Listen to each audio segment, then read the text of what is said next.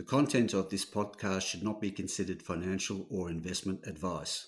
All interviews and discussions are opinions only, and the podcast has been created without taking into consideration the listener's financial objectives, financial situation, or needs. Listeners should obtain independent advice before making any financial decisions. G'day, this is Barry Fitzgerald, Garapera columnist for Stockhead. Welcome to another edition of the Explorers Podcast. We've got an interesting one today. Locksley Resources trades under the code LKY. That's Lima Kilo Yankee.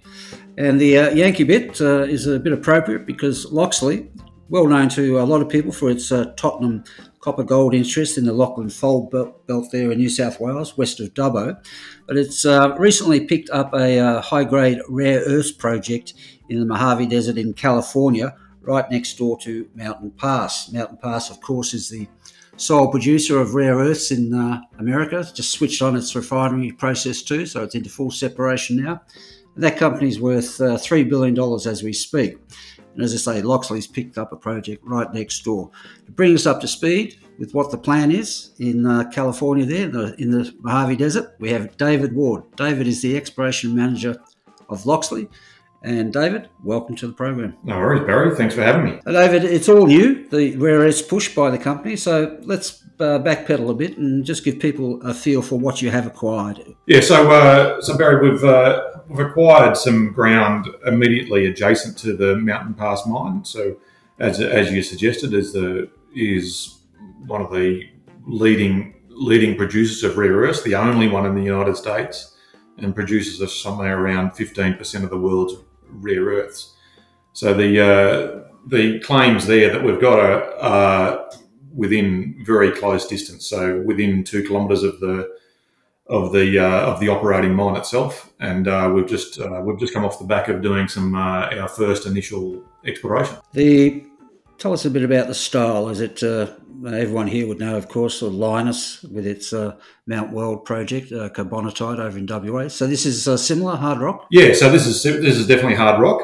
So the Mountain Pass mine itself is they are mining carbonatite intrusion, as these things are. So the actual mineral in there is slightly different. The one they're mining, the bastnite, but in this case, so the structures that are off the sides of, I think what we're seeing is that the source intrusion is sitting there and being mined by Mountain Pass, and just off the sides where you get a favourable structural horizon, those fluids out of the carbonatite are filling those favourable structural horizons, and we're getting high grade rare earths.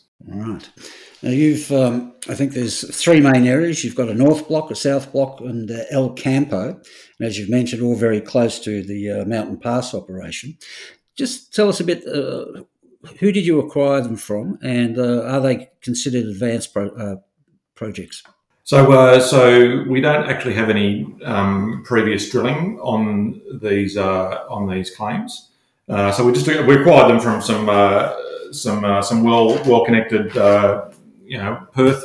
Perth-based people. I'm the technical guy, this stuff would be best covered by some of the other people in the group. But some really good grade stuff there that we've seen in our due diligence process. Mm-hmm. We saw some samples up to nearly 10% total rare earths, and then we've come back and done some work on the surface sampling work on mainly the El Campo prospect to start with. And we're getting rock chip samples there from some old workings that are up to 12.1% total rare earths. Crazy. So off the scale, particularly in this market where there is a bit of a focus recently on the clay-hosted deposits, where if you get around 1,000 ppm, people get excited. But here you are at that's 12% at El Campo is 122,000 ppm. Yeah, 122,000 ppm, yes. An enormous number. Yeah, crazy. The Mountain Pass itself is known to be very high grade. I think it averages around 7%, and most of the world's deposits are 1 to 4% in the hard rock situation. So I guess the question people will be asking is, how come, and you mentioned that these areas haven't been subject to much work in the past. Why would that be, given the location? Well, so when I say that we haven't, so in the United States, there's no requirement to submit annual reports and your data to the government like there is here in other jurisdictions. So our expectation is there has been some work done sometime in the past, but it's not publicly available information. We can see that there's been some workings and there's some activity in the past, but it's nothing that has been recorded and we have availability to. Yeah, good. So you're starting out by sampling, rock chip sampling, and you mentioned 12% there at El Campo. So what is the forward program now for you guys? Yeah, so we followed up the rock chip sampling at the El Campo project with some stream sediment sampling on the North Block. So the North Block has had very limited work in the past, but there's significant topography. So it actually leans itself to doing, good old-fashioned stream sediment sampling, which has worked a treat for us. So we've got the results back for the stream sediment sampling on the North Block as well, and we've got stream sediment samples there running up to 0.26% in those catchments. So we'll be following up the stream sediment sampling with some more stream seds and see if we can track down the source of those within the next month. We went in fairly early as soon as we saw some of the outcropping rare earths and made applications to drill there, which we think we shouldn't be too far off. So as soon as we get those drilling applications approved, we'll be straight into it. Right. And logistically, how does one get to the projects? So you would think in the middle of the desert, and it would be difficult to get to. In this case, you're right in between the two project areas, El Campo and North Block, is about a 6-lane highway that links Las Vegas to Los Angeles. The access point is, we're at less than an hour's drive from Vegas. The accessibility is fabulous. Yeah, so there's a bit of topography to deal with, but getting in and out is not a difficult exercise at all. Right.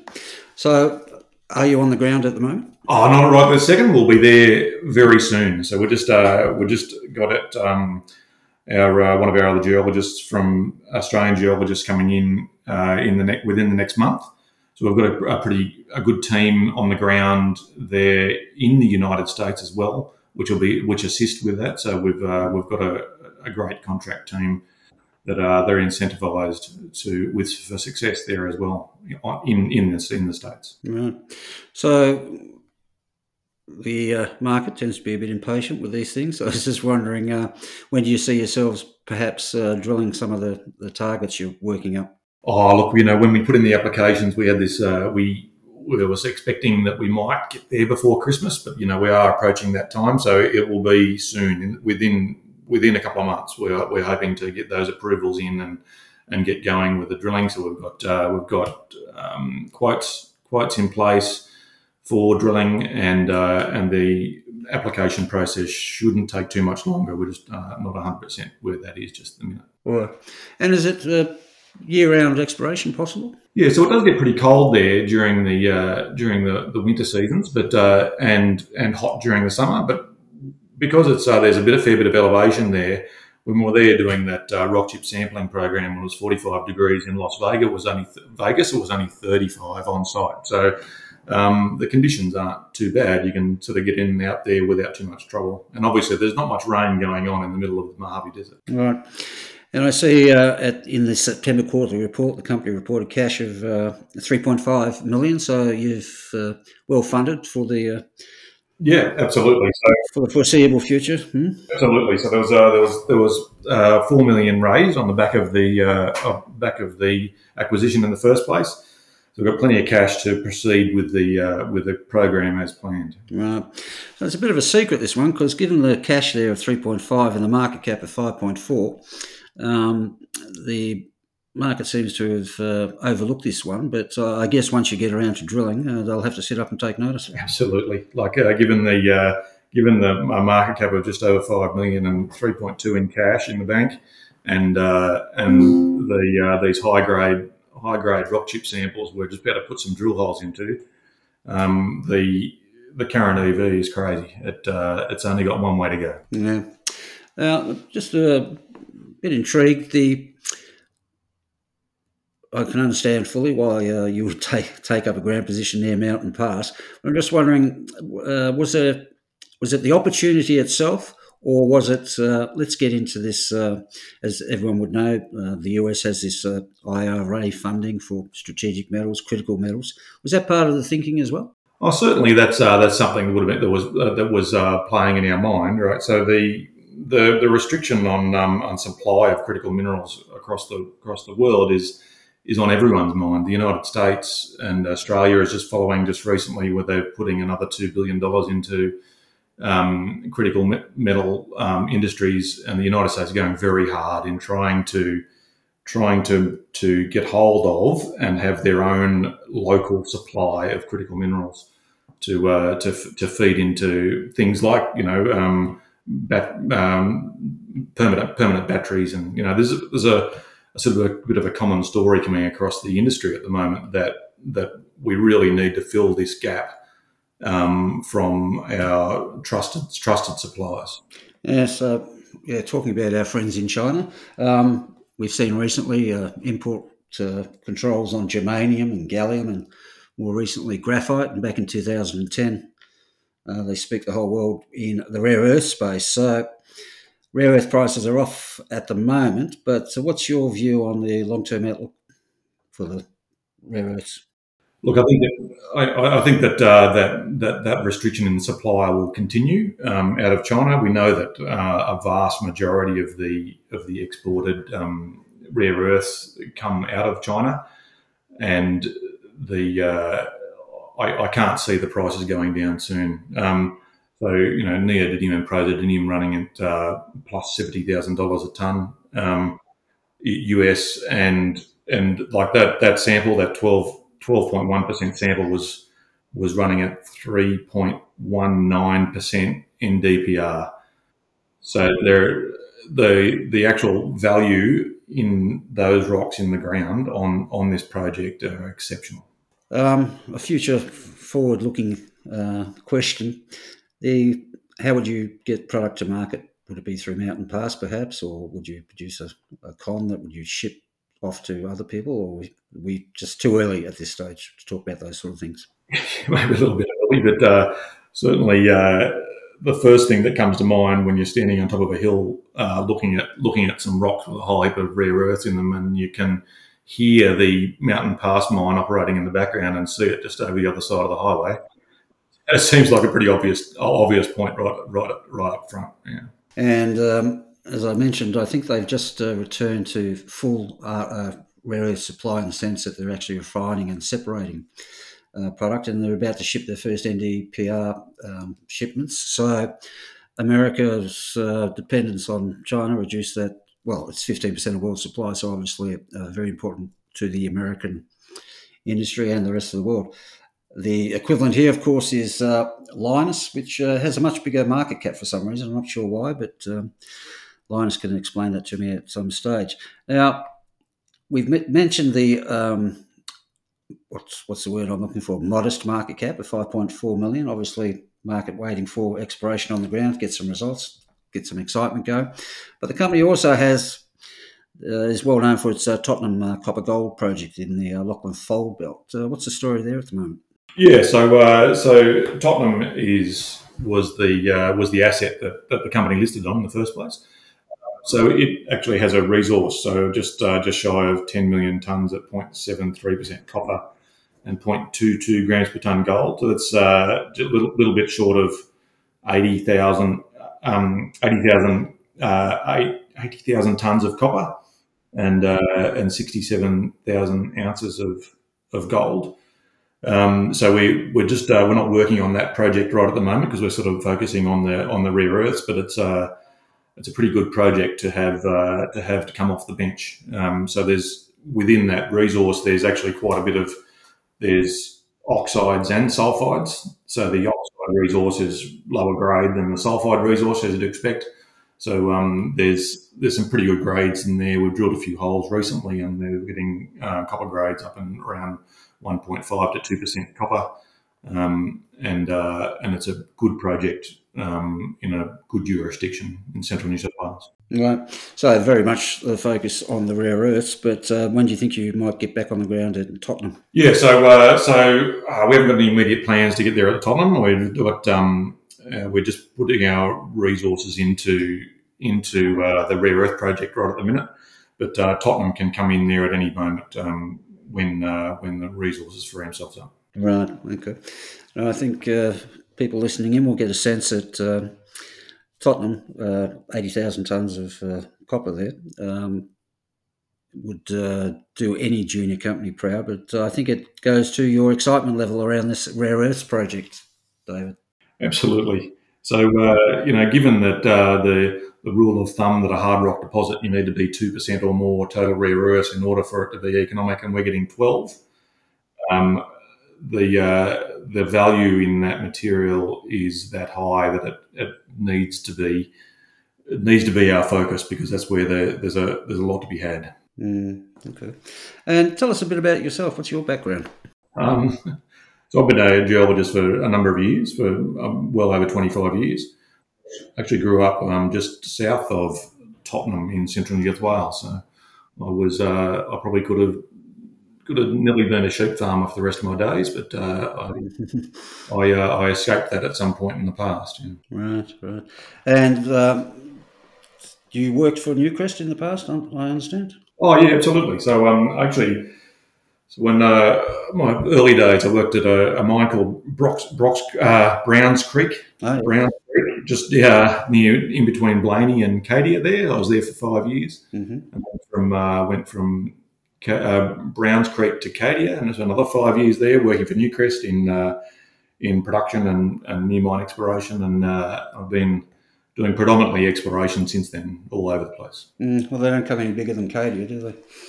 I tell you, it is certainly a monster. It'll be going long after we're gone. And now, of course, owned by our American friends at Newmont, with that Newcrest takeover being wrapped up this week. I think today is the first day of trading in the Newmont CDIs, so it'll be interesting to see how that goes.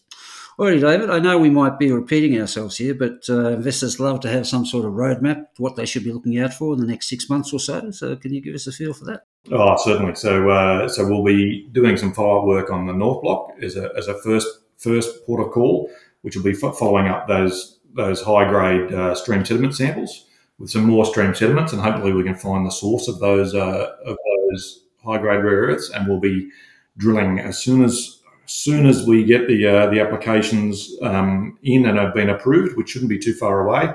We'll be straight in and drilling that 12%er straight up. First hole, we'll be going right into it. I bet. Okay. And do you see the continuous program through 24, drilling and sampling? And yeah, absolutely. So this is obviously a little bit based on some exploration success, but given that we've only been there, we've had one real round of exploration, and we've had so many great high-grade results from surface rock chips, outcropping surface rock chips and stream sediment samples. These things only usually go one way. If we'd gone there and done this work and come up with not much, we would have been a bit more disappointed about it. But I can see that we can follow this up with more and more of these high-grade rare earths on the North Block as well as El Campo. Yeah, right. Okay, there we go, folks. A very interesting story. Rare earths in California, the Mojave Desert, right next door to Mountain Pass, all inside a company with a market cap of $5.4 million at the moment, and with a nice asset there in central New South Wales, the Tottenham Copper Gold Project. So with that, David, thanks for your time today. Exciting stuff. We'll be watching with interest. I appreciate your time too, Barry. Thanks very much. Cheers.